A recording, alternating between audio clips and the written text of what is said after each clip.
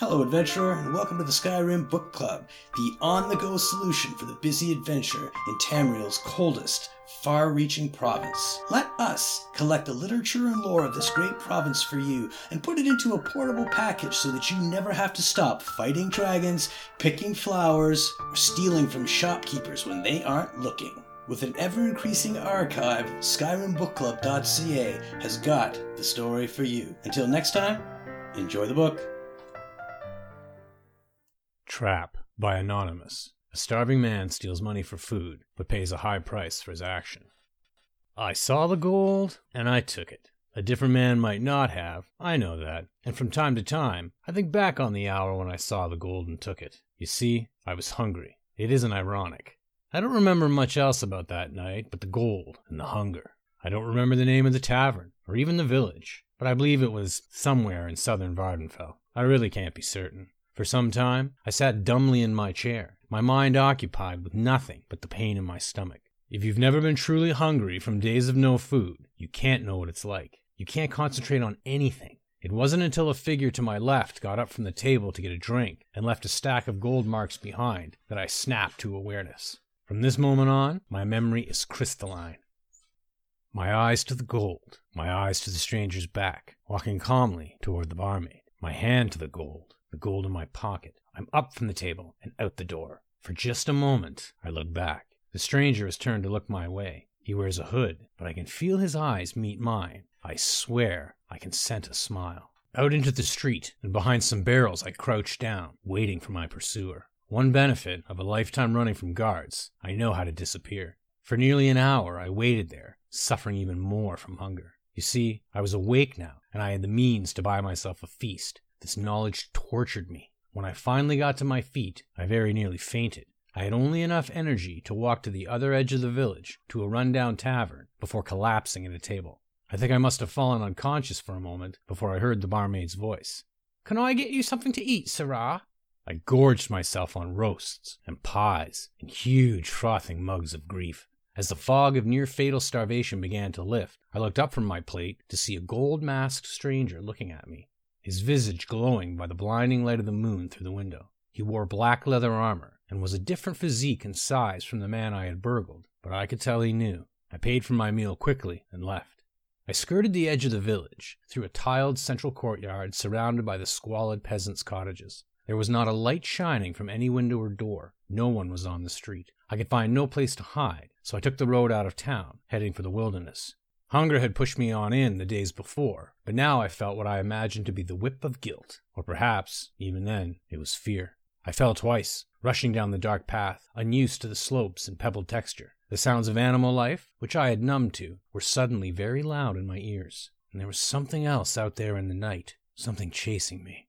On the side of the road, there was a low wall, and I scrambled over it and hid. I knew enough about concealment to pick a spot where the bulwark sunk slightly, so even if someone saw the outline of my figure, he would assume it to be part of the wall. It wasn't long before I heard the sound of running footsteps from more than one person pass me by, and then stop. There was a moment of whispered conversation, and one of the people ran back on the path towards the village. Then, silence. After a few more minutes, I peered out from behind the wall. A female figure in a dun gown, wimple, and veil stood in the road. On the other end of the road, blocking the way back to town, was a knight, coated in dark mail. I could see neither of their faces. For a moment, I froze, unsure whether either or both had seen me. "Run," said the woman in a dead voice. The hill behind me was too steep, so I leapt over the wall and across the road in 2 bounds. Into the night forest I ran, the maddening jingle of the accursed gold in my pocket. I knew I was making so much noise my pursuers could not help but hear me, but now I cared more for putting distance between us than in stealth. Clouds of ash filtered through the moonlight, but I still knew it was too bright to hide. I ran and ran until I felt all my blood pumping in my head and heart, begging me to stop. I was at the edge of the wood, on the other side of a shallow stream from a vast, crumbling house encircled by a rail fence. Behind me, running footfalls in the broken, dusty earth. To the south, downstream, a distinct sodden splashing of someone moving nearer. There was no choice. I half jumped and half fell into the mud and dragged myself up the bank on the other side. I rolled under the fence and ran through the open field toward the house. Jerking my head around, I saw 7 shadowy figures by the fence posts. The cloaked man I had robbed, the man in the gold mask, the veiled woman. the Dark Knight. 3 others too who had pursued me, but I had never seen, and I thought I was the stealthy one. The moon was entirely hidden in a swarm of ash. Only the stars offered their meager illumination as I reached the open door of the ruin. I slammed and bolted the door behind me, but I knew there could be no protection for very long. As I looked about the ravaged interior of broken furniture, I searched for somewhere to hide. A corner, a niche where if I stayed very still, no one would see me. A splintered table lying against the wall looked perfect for my purposes. I crawled under it and jumped when something moved and I heard a frightened old man's voice. "Who's there?" "It's all right," I whispered. "I'm not one of them." His puckered, gnarled hand reached out from the shadow and gripped my arm. Instantly, I felt sleep fall upon me, resist it as I might. The old man's horrible face, the face of the hungry dead, emerged as the moon came out and shone through the broken window. His talons still gripping me, I fell back, smelling his death around me. The table was thrown back. There stood the 7 hunters and a dozen more. No, hunters they weren't. They were harriers who had chased me out of every hiding place, expertly pushing me to the lair of the real predator. He was weak with age, the old man was, not as good at the chase as he once was. A blunt killing machine.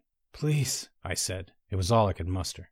Having enjoyed the sport I offered, he granted me mercy, of sorts. I was not bled dry. I was not cursed by being made one of them, the burn. I was kept with others, most of us mad with fear, to be aged and tasted at the vampire's whim. We are called cattle. I lost all hope months ago of ever leaving the dank cellar where they keep us. Even if this note finds its way to the outside world, I cannot give enough information about my whereabouts to be rescued, even if some champion were able to defeat the bloodsuckers. I only write this to keep my own sanity and to warn others. There is something worse than being hungry. Being food.